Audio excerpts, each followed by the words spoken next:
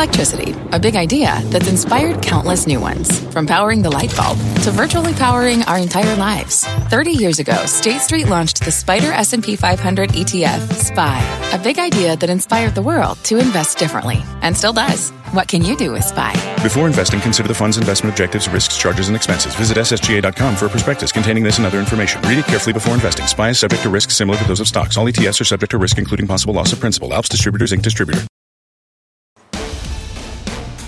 Live in the NASDAQ market site overlooking New York City's Times Square, this is Fast Money. I'm Melissa Lee. Tonight's trader lineup, Dan Nathan, Karen Feinerman, Tim Seymour, and Guy Adami. Ahead on Fast, shares of Lulu and Micron popping after reporting earnings, while RH is taking investors on a wild ride, and Chewy is headed sharply lower. We'll go inside the numbers straight ahead. Plus, a record-breaking day for Robinhood. Shares jumping nearly 25% today, and now up more than 45% in the last 10 trading days. Can you trust this fintech's major rebound? And later, a fast pitch from a new face to Fast Money. It's a bet that the hybrid work model is here to stay and that this odd COVID darling is not just a rental in your portfolio. That's a hint. We start off with a market rally that defies growing recession fears, and we aren't just talking about today's gains. The S&P 500 surging more than 12% since the year's intraday low in February. The index is now up 4 days in a row, closing above today 4,600 for the first time since January 14th. Still, there's an ominous sign in the bond market. The highly watched spread between 2 and 10-year yields got within 1 basis point of going negative.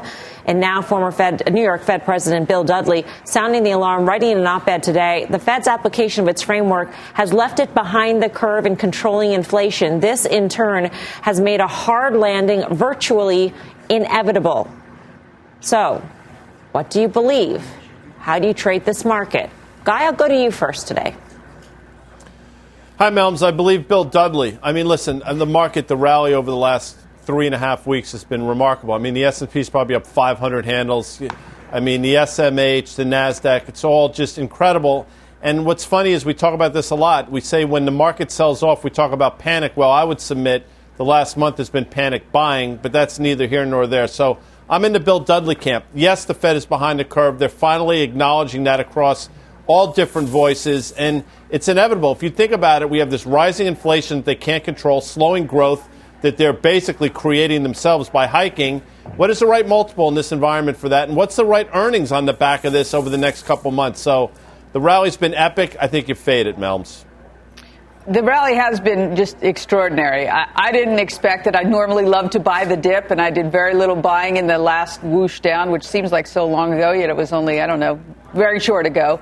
But I think that it is possible that we are seeing some peak inflation numbers. And I think that even though the Fed is going to tighten, right? We know that they're going to tighten pretty aggressively, I think, almost in any scenario. But I think the inflation numbers, if they do get a little bit cooler, I think that gives us a shot of a softer landing. So I'm not as bearish as Dudley, but I haven't bought a lot here. The one thing that I'm thinking of buying more of is actually banks, which you would think with this yield curve, why would you do that? I feel like it's sort of overly priced in, and and the bar for earnings for banks this season, I think, will be low. I mean, has a call for recession almost, I don't want to say become consensus, because I'm not sure what the exact numbers are or what the exact, viewpoint is on Wall Street, but you hear more and more people saying recession is a possibility. So you hear more and more people and you think, well, then that's in the markets already. Yeah, I think that's what the stock market's telling you over the last few weeks, right? So we know that the expectations for rate hikes have only increased. We know that the rhetoric has increased. We know that it seems like consensus is that the Fed already made their policy mistake, right? And that was maybe a year or so ago. And so, when I think about what the stock market is discounting, I think that's really important here. So if we're all saying the word recession, then by the time it gets here, if it does in fact get here, then the markets will have already moved on a little bit, except for the fact that for 10 years, people have been suggesting that we were going to have runaway inflation, and it took a pandemic to get CPI to 40-year highs at above 8% or so, and then it took a war in Eastern Europe for it really to exacerbate all of the issues that we thought we'd be beyond as it relates to supply chains and some of the forces as it relates to just kind of cost of goods, services, wages, all those sorts of things being increased. When I think about where we are right now, if we throw a couple $1 trillion in fiscal and a couple $1 trillion in monetary to get by a black swan event, which was this pandemic. And all of a sudden here, we're saying to ourselves, well, there might be other ones here. I just kind of go back to where we were pre-pandemic. We were averaging about 2% GDP growth, 2.2%. The Fed was dying to get inflation above 2%. Okay, and here we are right now. I just don't think that 3 months of what we had in the stock market really encapsulates, years and years and years of kind of Fed policy gone wild in a way. So if you think we're out of the woods right here, I don't care whether there's a recession or not. We had a recession 2 years ago, right about this period, and the Fed will do what they need to do to kind of manage inflation, recessions, and then really what the stock market, how it reacts. I'm a guy here. I think you kind of fade this thing here. But again, we overshot, obviously, to the downside a month ago. We might do so to the upside here. Tim? Well, the overshoot to the upside here, which I agree with, came from an overshoot to the downside in terms of where sentiment was, where people were pricing in recession, and the correction you already saw in the multiple of the S&P, which was 2, possibly 3 turns off of numbers that didn't make sense. The biggest issue is I think it's impossible to know what stocks are worth here, and I think Karen talked about banks are going to report in a couple weeks. So great to hear from certainly the interest rate sensitive, the economically sensitive banks, but I want to hear from the companies that really can estimate demand, and we may not know even until Q2. And I think that's really what it comes down to. We don't know. We can see what the market does to price in the Fed, what the market might do to even price in some bit of recession for stocks, but we have to hear from what companies say operating in an environment where rates are higher. I also think that you're not going to see the same job market at the end of the year that you have now. I think that, the one positive here is that the consumer still is very flush with cash, still has a job, cares a lot less about inflation than they're going to in a couple months, especially when they may or may not have that same job. And I'm not saying it's going to fall out a window, but this comment about the Fed being more focused on an inflation or lack thereof, or maybe more focused on jobs. Quickly, 20% in the SMH or in semiconductors in 11 sessions, 17% in the NASDAQ and the triple Qs and the biggest companies in the world in 11 sessions. Look, this is definitely too far. And a VIX with an 18 handle in this environment where you've got current central bankers, former central bankers, anyone who can weigh in here, very concerned about the ability to navigate this. It's only too far if you think that we overshot to the downside.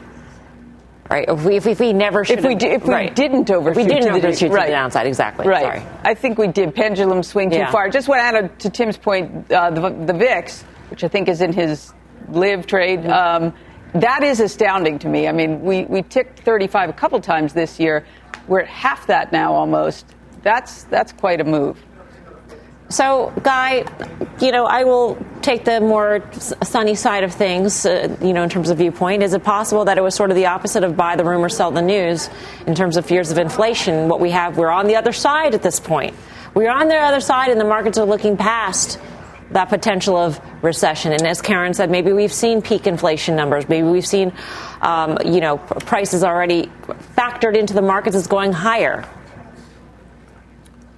You're channeling your inner Van Morrison for you fans of the movie Belfast, which I watched. Was okay. The black and white made it quite jarring dramatic to me. Wonderful movie. No, I don't think we're anywhere close to it. Listen, I mean, if you think about it, again, this Federal Reserve has been very clear on what they're going to do. They're taking liquidity away and they're going to reduce their balance sheet. And they're doing it at a time where growth is slowing because they have no choice. They've created this situation, and I'm shocked that the market's not reacting. Maybe it's a function of this, though, quickly. And it was in November when the Fed basically changed course, and markets continued to rally through the end of the year, and we attribute that to seasonality. Well, here we are at the end of March. I mean, this is quarter end. So I think there's some quarter end rebalancing going on here as well, which is sort of skewing things. And again, I mentioned this last week. I'll say it again.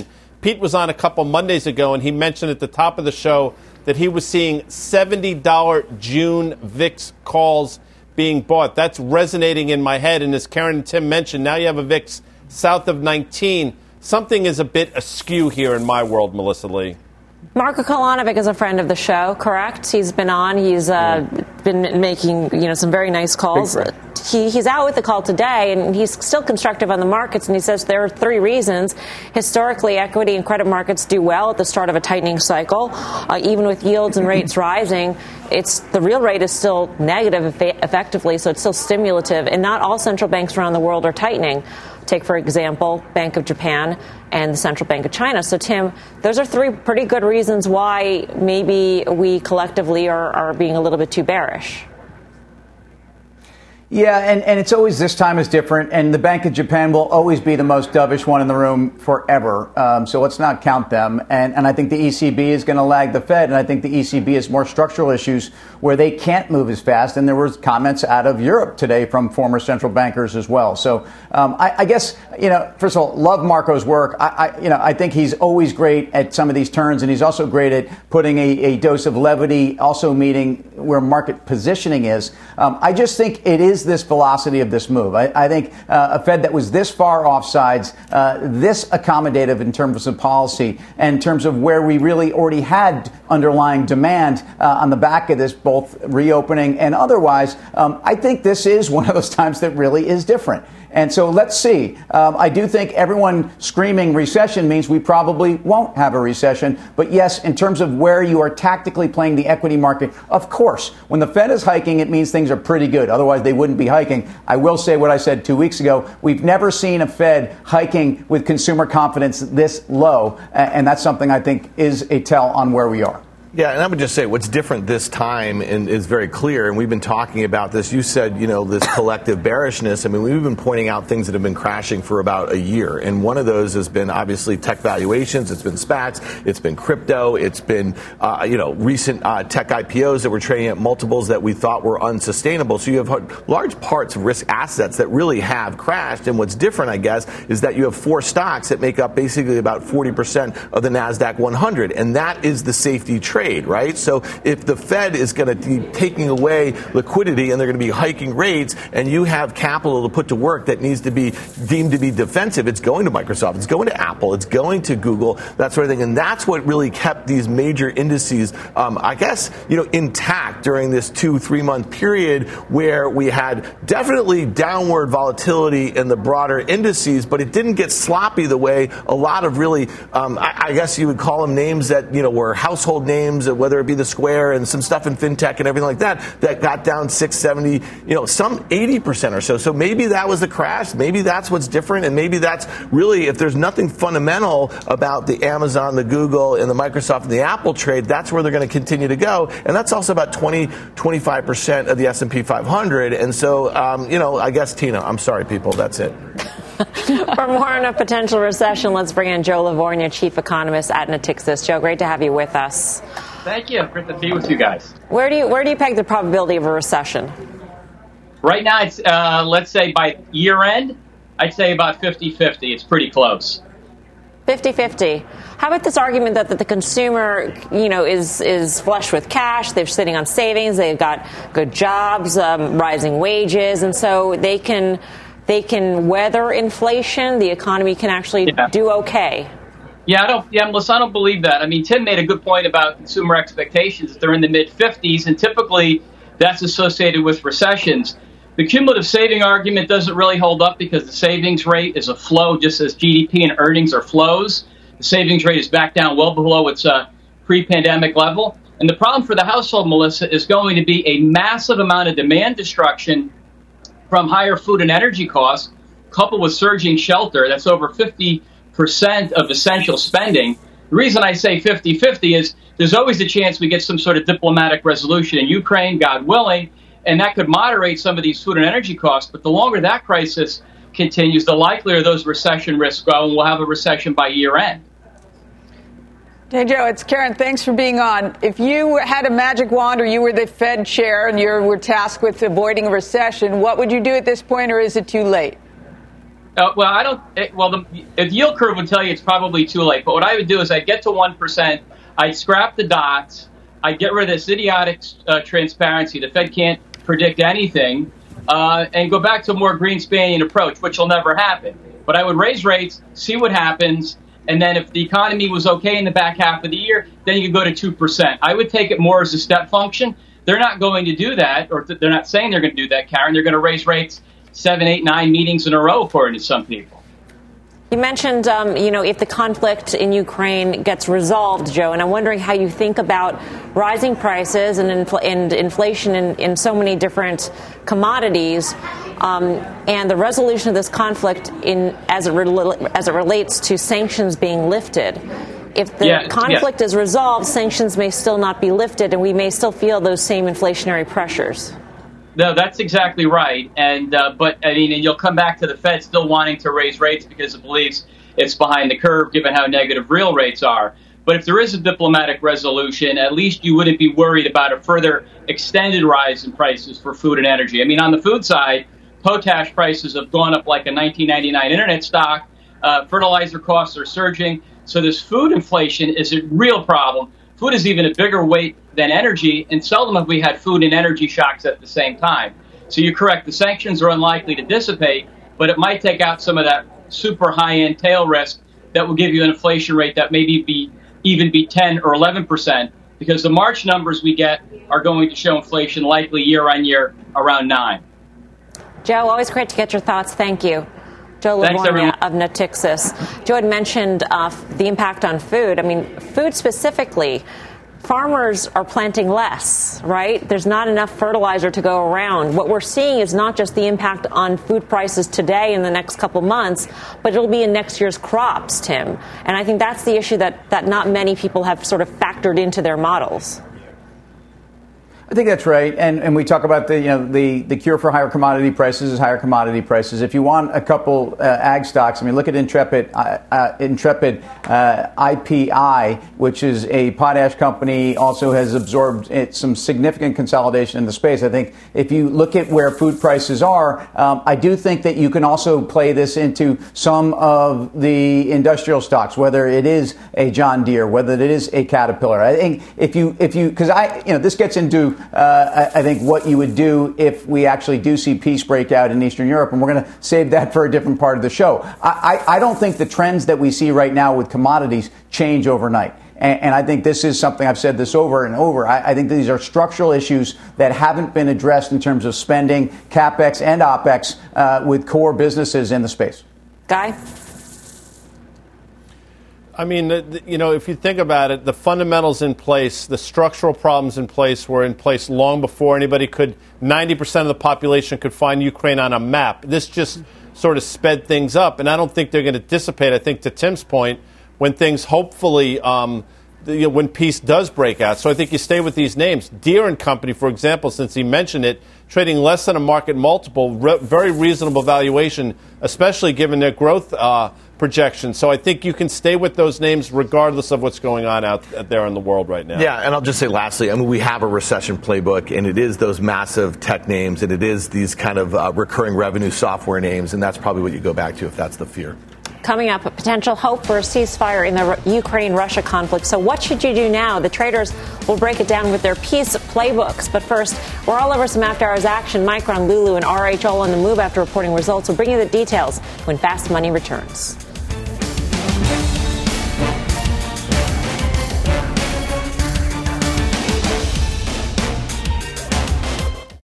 The spirit of performance defines Acura, and now it's electric. Introducing the all-electric ZDX, Acura's most powerful SUV yet. While what powers their cars may change, the energy that makes Acura never will. Crafted using the same formula that brought them electrified supercars and multiple IMSA championships, the ZDX has track-tested performance that packs an energy all its own. With a premium Bang & Olufsen sound system and up to 313-mile range on a single charge, and a Type S variant with an estimated 500 horsepower, the ZDX is everything they said electric could never be. It was built with the driver in mind, just like Acura's been doing since the beginning. We could talk all day, but the only way to experience this electric performance is to drive it yourself. Unlock the energy and order yours at Acura.com. What does it mean to be rich? Maybe it's less about reaching a magic number and more about discovering the magic in life. At Edward Jones, our dedicated financial advisors are the people you can count on for financial strategies that help support a life you love. Because the key to being rich is knowing what counts. Learn more about our comprehensive approach to planning at edwardjones.com/findyourrich. Edward Jones, member SIPC. Welcome back to Fast Money Earnings Alert. We are tracking the moves in Micron, Lulu, and RH all posting results short time ago. First up, Micron shares popping after reporting strong earnings and guidance. The CEO also talking about the impact of the conflict in Ukraine. Christina Partsinevelos here to take us inside the numbers. Christina. Thank you, Melissa. You got revenue, profit, Q3 guidance, all beats across the board. And memory chip giant Micron Technology is very confident that momentum will continue and that cost reductions will, quote, outpace the industry. They're that confident. And this is despite the headwinds like the Ukraine-Russia tensions that are going on. The CEO saying on the call right now, they do have appropriate inventories of materials and noble gases, but they, quote, do expect an increase in our cost as we secure a supply of certain raw materials that could be at risk. The CEO also warned about an expected slowdown in growth in China. Think about, the trends, the weaker PC sales and smartphone sales, as well as inflation cost pressures. And last but not least, certain semiconductor shortages that they're expecting to persist in 2023. But on the call, they did suggest three main drivers. That would be data centers, the transition to 5G, and, of course, the continuous flow of EV auto models that keep coming out every single year. And for the full year, Micron sees strong demand for DRAM, and that's used in handsets and smartphones, and then NAND, which is used for more permanent storage uses, so they do see some strength there. I'd like to point out Micron's CEO will be on CNBC tomorrow morning at around 9:15 a.m. on Squawk on the Street, and shares of the company climbing higher in after-hours trading well above 2.5%. Back over to you, Melissa. All right, Christina, thank you. Christina Partsinevelos. Guy, what'd you make of the quarter here? On valuation alone, the stock should be north of $100. You have those massive $95 double tops from basically last summer and the summer before.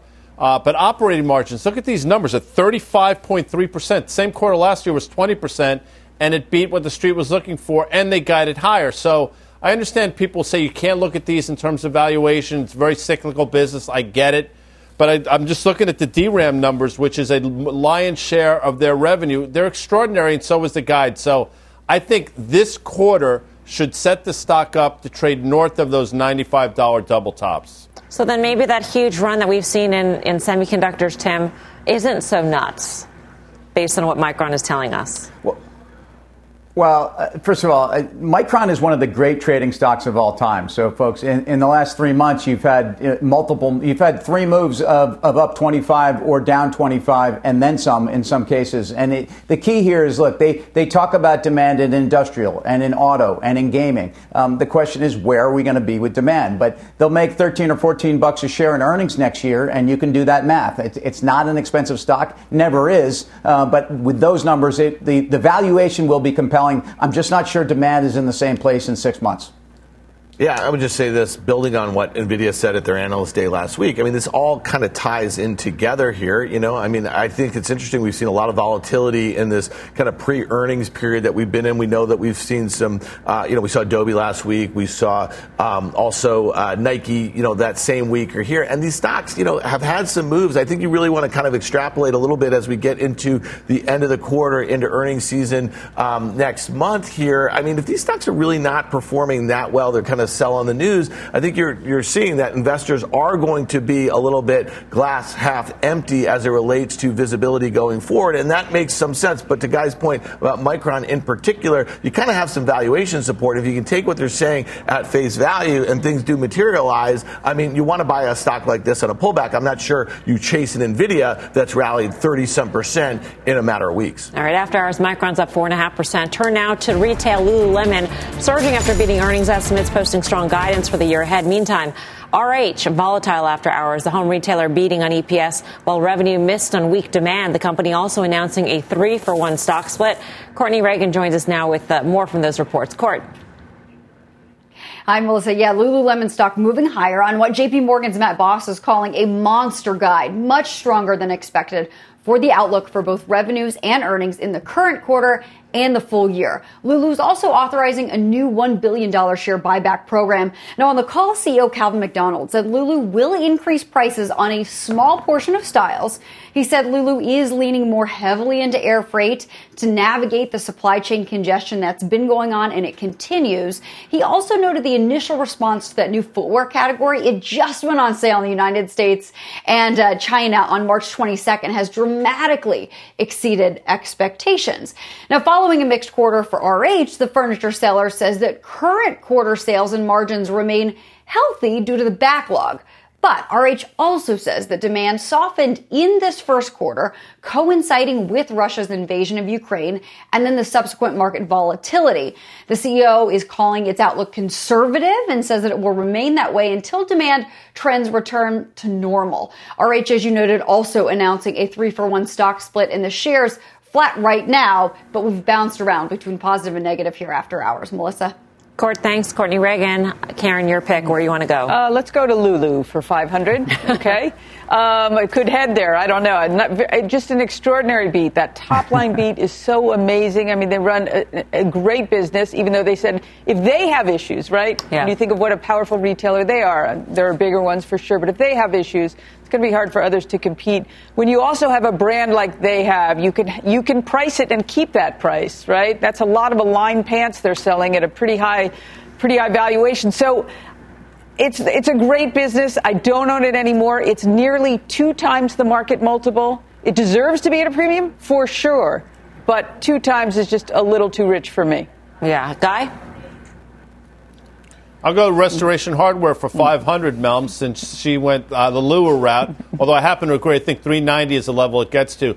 I mean, Restoration Hardware, I'm looking at it, and you say stock had a big day up today. Valuation, believe it or not, at these levels at 15 times next year's numbers is compelling. And they told you it's conservative guide. So the stock was effectively cut in half from its all-time high. I still think there's room to the upside in RH from here. Unless you believe that the housing trade is the best is behind us, Tim. If you think the best is behind us, do you want to buy a bureau and a sofa and patio furniture anymore? Look, RH has hurt me badly in the last couple of years personally, so I'm done. And I don't think that they're going to have the kind of demand. They had significant pull forward. Remember when we were stuck in our homes? Remember when our homes were actually then told they were worth a lot more than pre-pandemic? This has a lot to do with the success and the pull forward. And they even guided. I mean, they said they're looking at, roughly 11, 12% on the year. I don't think that's really enough. No question, valuation not difficult, but I think it's a case here. They are the ones that are going to be paying higher costs for some time. It's shipping, it's materials, and I think it's a dynamic where there is a pull forward on demand. On Lulu, by the way, expensive, but cheap to its 5-year average, and 37, 38 times isn't awful for 20% op margins and the kind of growth they have. When you said RH hurt you mean the stock or you mean the price of the furniture?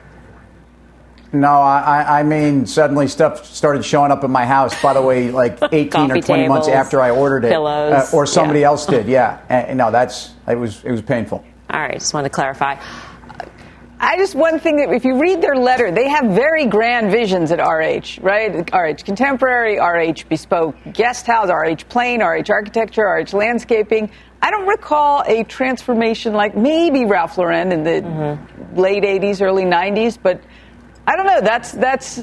I wonder if they get distracted and start spending a lot of money and somehow sort of lose their way. Maybe not. They've done an extraordinary job, no question. But that's, to me, a little bit of a flag. Something to watch. We are just getting started here on Fast Money. Here's what's coming up next. New hopes for a ceasefire in the Ukraine-Russia conflict. So how do you position your portfolio? The traders break it down ahead. Plus, grab a glove. We've got a fast pitch coming your way.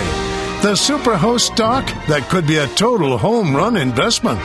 The name in just a few.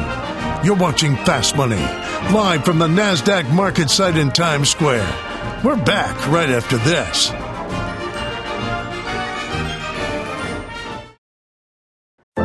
What's on the horizon for financial markets? At PGIM, it's a question that over 1,400 investment professionals relentlessly research in pursuit of your long-term goals. Specialized across asset classes, but united in collaboration, our teams provide global and local expertise. Our investments shape tomorrow, today. Pursue your tomorrow with PGIM, a leading global asset manager. This podcast is supported by FedEx. Dear small and medium businesses, no one wants happy customers more than you do.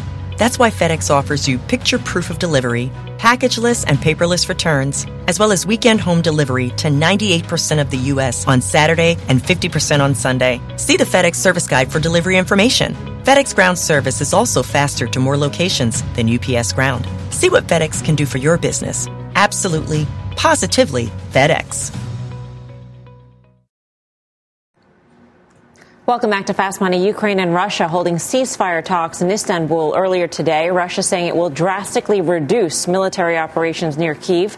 The prospect of peace, or at least an end to full-scale armed conflict, in part helping the markets climb higher today. The Nasdaq up nearly 2%, S&P up about 1%. So how should you be positioning yourself for a potential end to the fighting in Ukraine? Now, Guy, we often play out the scenario. If I told you what will happen, tell me what to do or what will happen days later.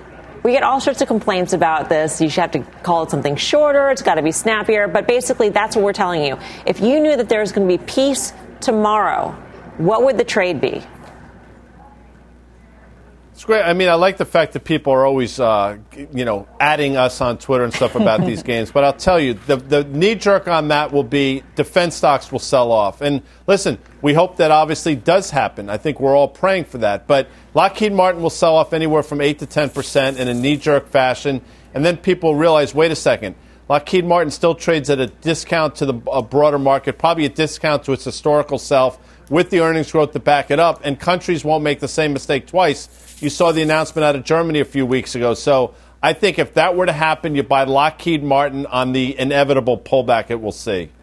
Karen, you actually came up with this. Yes. I don't want to call it game. Right. But this idea of trying to figure out, gaming out, if peace were declared in some shape or form, what would you do? The peace trade, and I was talking to Natalie at EC about this, peace train. I'm like, you know the song. She didn't know the song. She'd never heard of the song. That was kind of amazing to me. Anyway, for mine, I mean, I would look wheat today. Wheat was down a lot. I think that the knee-jerk, what Guy talked about, the knee-jerk reaction might not be the right thing in the long run. Mm-hmm. But obviously, energy down, oil down, even though I think we're going to continue to export to Europe, and I think we'll drill more than we were. I think oil is going to be down. And I think some European bounce. So some of the airlines, like a Delta that has more exposure. Then the last thing, I looked at the DAX. I thought this would be great for Germany. The DAX has already completely round-tripped since the day before the invasion. So I wouldn't do that. Dan? Oh, me. I might look. You just said something about Delta transports. I would look at a FedEx. I would look for stuff that's like deep value right now that's being negatively impacted by some of the supply chain issues, some of the inflationary issues as it relates to inputs. And FedEx kind of fits in that bucket here. I know that there's news about Fred Smith stepping down, and that's sad. He was a great CEO for a very long time, but this company might start to take a different course. It trades well below market multiple, expected to maybe have double-digit EPS growth, mid-single-digit revenue growth. Maybe you get some improving margins here. And I think this is a big Tim name. Maybe it's a big Karen name. This would be one that if we have a more peaceful world, a world that's coming out of a pandemic, this was a name that I think you would look for value to growth. Yeah. Tim? Transports have been rocking. He's right. 10,000 Maniacs did a great cover of Peace Train, Natalie Merchant. And I would buy the same things I was buying when Russia invaded Ukraine, because, again, on peace announcement, you're going to see oil pull back. You're going to see uranium pull back. And don't fall asleep on gold. So I've said this. I'll continue to say it. I think the way the U.S. government and central bank and Treasury control other central banks is not something they enjoy. Gold will continue to be diversification. There is inflation. Uranium projects are going to continue to come online. And the structural issues around oil and the investment and also energy at less than 4% of the weighting in the S&P is going higher, folks. It was 16 at its peak when oil prices were this high. And I think for the trade, but also for the investment in energy, these are your peace trades. All right. Coming up, Robinhood hype. Shares surging on the back of a big update from the company. The move that had investors piling in. But first, play ball. Our next guest is heading to the mound and winding up for a fast pitch. The Superhost stock, he says, is a total home run investment. The name next when Fast Money returns. Get your trades to go with the Fast Money Podcast. Catch us anytime, anywhere. Follow today on your favorite podcasting app. We're back right after this.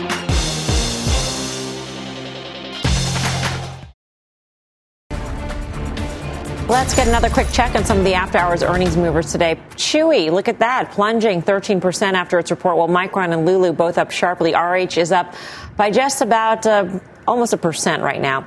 Check out Airbnb, jumping more than 4.5% today. It is also up more than 20% since the Fed meeting and back in the green for the year. Our next guest says there could be a lot more room to run for this name. Adam Lampe of Mint Wealth is here with his fast pitch for Airbnb.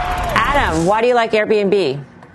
Well, the bottom line is that 27% of the workforce is working from home. And that's mind-blowing data right there. The fact of the matter is Airbnb, they say 24% of the people that are renting from them are renting for 28 days or longer. Right there gets my attention. And then there's 150 users. That gets my attention as well. In terms of the 27% of workers working from home, I would guess that number has been dwindling. And as offices start to reopen, that number will continue. Is there anything that makes you believe that 27 number is sticky? Oh, I think it's sticky. I mean, the number one requirement that folks want right now is flexibility. And the fact of the matter is it's an employee world right now that we're living in. So as we continue to reopen, Adam, how much competition will Airbnb have from just traditional hotels and resorts? Well, you got the traditional brick and mortar establishments like Marriott, which, you know, they have a huge employee base. I mean, you're talking 120,000 employees versus Airbnb only has about 6,000. And, you know, basically, you know, the fact of the matter is 50% of all the investment buyers out there are paying for cash, and rents are up 40% in some parts of the country.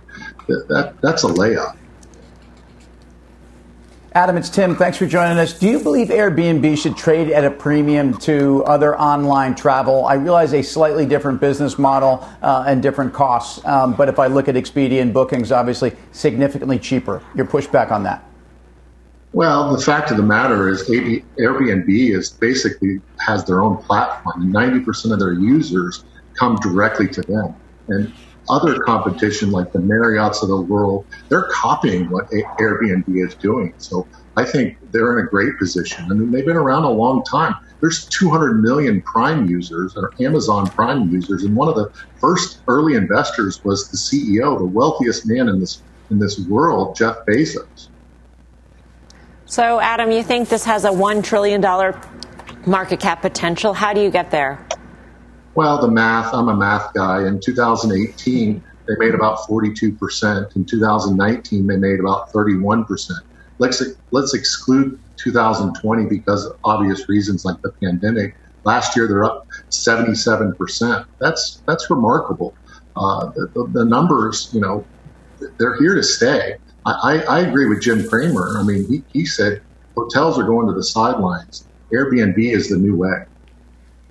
Adam, thanks for joining us with your pitch. Adam Lampe of Mint Wealth. It is time for us here on the desk to vote. Are you buying Adam's pitch on Airbnb? Dan, you had an AARP trade, I recall. Oh, wow. And this was one of the A's. Yeah, you know, this stock has actually performed pretty well. It's up 5% in the year. It's obviously had a big rally here. I like his pitch here. I mean, really what you're trying to do is figure out how this company can grow into that, you know, the multiple of sales where it's at right here. And I think you look 2 years out and you have maybe a Guy Adami hat size for a multiple of sales, especially if they're growing sales, you know, 20+% over the next few years, 80% gross margin company. I mean, I think it makes sense. I think this is the sort of moat. This is a sort of, I think the way he made the case versus Tim's question about bookings in Expedia justifies a higher multiple here for this name. So I like it here. Guy? Mel, were you able to read my smart board, please, for me? You're able to do that? I'm asking, in please. the Dawn trade, hashtag GSB. I'm leaving my board up because, you know, for obvious reasons you want to see my face. But I'll say this. I agree. I don't know if it's getting to $1 trillion. That would be an 8-bagger from here. But if you look at the quarter they reported on February 16th, it shows you a glimpse of what is possible. Average price target around 200. I think it goes higher, Melms. And the board is still in front of Guy's face. Karen, what do you say? Yeah, despite its sort of steep valuation, I think it's a buy. One thing I really like about, two things, a couple things. Free cash flow positive, nicely. Not the greatest free cash flow yield, but that's okay. It's growing nicely. And I do think there's this first mover in the rental space that they really have a lock there. I know there's competition, but they have a great brand. And so, yes, I like it. All right, Tim. Tim, are you going to doom Adam with the buy or what? Oh, yeah, okay. no, sell just so he has a shot of actually winning on Twitter. Because whenever we all vote in favor, they definitely don't get it on Twitter. I think a lot of competition. Let's go Mets. What the random? Okay. The traders have spoken, but are you at home buying Adam's pitch on Airbnb? You can vote in our Twitter poll at CNBC Fast Money. The results after the show, later in the show. But first, no trading at the dinner table. The changes Robinhood just made that had the stock soaring. The details ahead. Do not go anywhere. Fast Money's back in 2.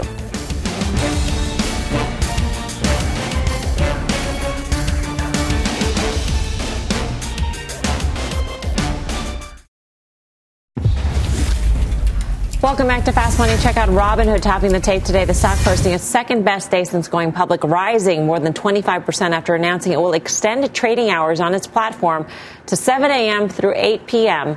Investors loving this move from Robinhood. Why, Karen? More volume. Yeah, more volume. Right. I guess you make does that limit it only to Robinhood?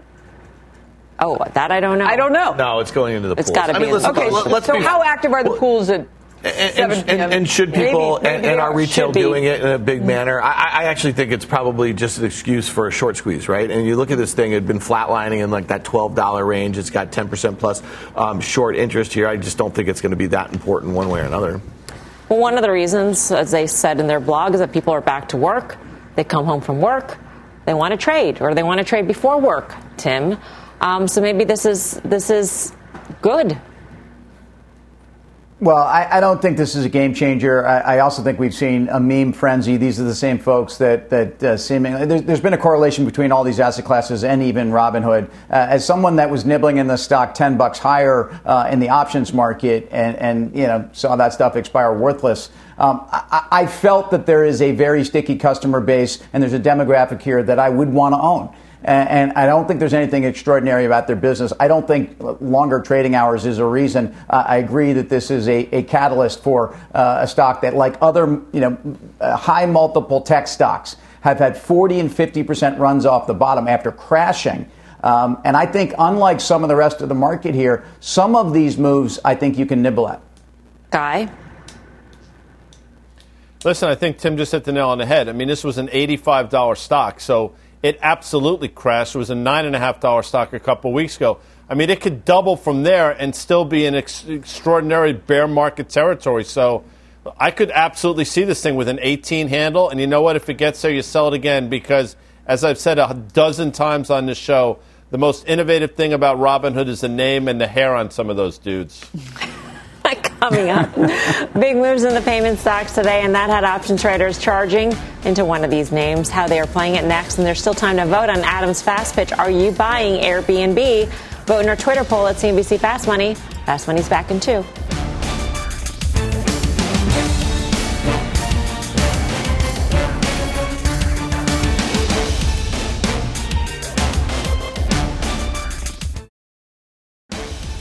Welcome back. Here's a sneak peek at the Cramer Cam. Jim is talking with the outgoing CEO of FedEx. Catch the full exclusive interview at the top of the hour on Mad Money. And don't forget, you can have Cramer delivered right to your inbox with the CNBC Investing Club. Sign up now at CNBC.com/join the club or by using the QR code on your screen. Meantime, check out the big moves in the payment space today. Block, MasterCard, PayPal, Visa, all trading higher, and option traders are betting one of these names is about to retest its highest levels of the year. Mike Coe has the action. Mike. Hi, Melissa. So actually, I think we saw options traders piling into all four of those names. In all four cases, they were bullish, but we are going to focus on the largest of those four payment stocks, and that's Visa. This thing traded twice as many bullish trades as bearish trades today. The most active options were the weekly 330 calls. Buyers of those were paying about 83 cents for a little over 2,800. That means that they're going to be targeting those levels of just under 240 that we saw in early February. Guy, you flagged these earlier on our midday call. Yeah, they stuck out like a sore thumb. And you know what else stuck out like a sore thumb? There's a great show on Fridays, 5:30. I believe it's called Options Action. Who's the dude on that show with three names? Carter Braxton Worth. That would be Carter Braxton Worth and the Parthenon of great technicians. He pointed out Square a couple weeks ago when it was 103. Look at the move in there. So there's something going on in all these names. They're making up for lost ground. And to Mike's point, I think there's still room to the upside in Visa. What do you think about the bounce, Karen, in the payment stocks? Well, Visa, maybe it's cross-border transactions. Those are profitable for them to the extent if Peace is here. That's a good thing. I actually bought a couple on Affirm and PayPal. I sold Affirm, had a ridiculous bounce. PayPal, I'm going to hang on to. It's not crazy expensive, and it used to be crazy expensive. How about that? Square up 70-some% from its recent lows. It's still down 50% from its all-time 52-week highs, which is nuts. Mm-hmm. Mike, thank you. For more options action, be sure to tune in to the full show. That would be Friday, 5:30 p.m. Eastern Time. Up next, the results on Adam Lampe's fast pitch on Airbnb and your final trade. Stay tuned.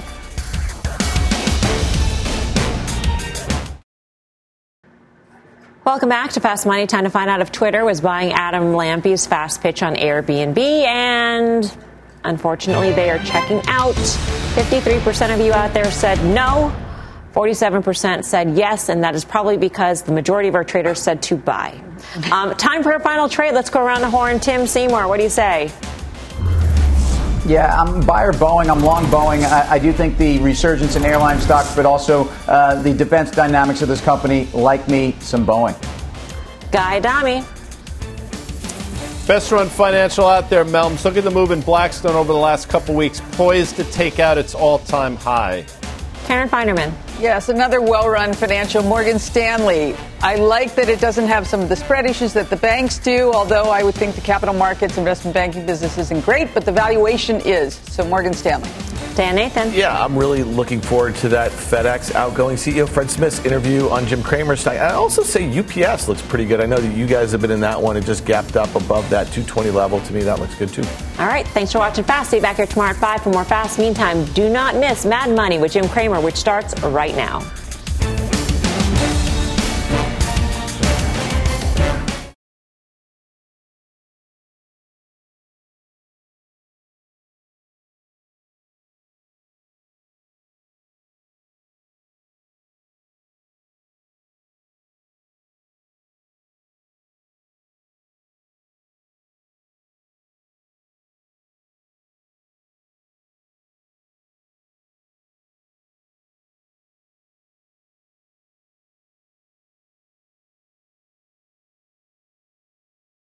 This podcast is supported by FedEx. Dear small and medium businesses, no one wants happy customers more than you do. So you need a business partner just like you. Like FedEx, who understands your passion for serving your customers because they have the same commitment towards you.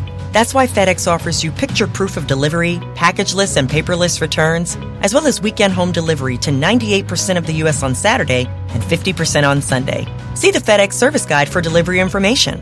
What's more, FedEx Ground is faster to more locations than UPS Ground. Trust FedEx for timely deliveries. See what FedEx can do for your business. Absolutely, positively FedEx.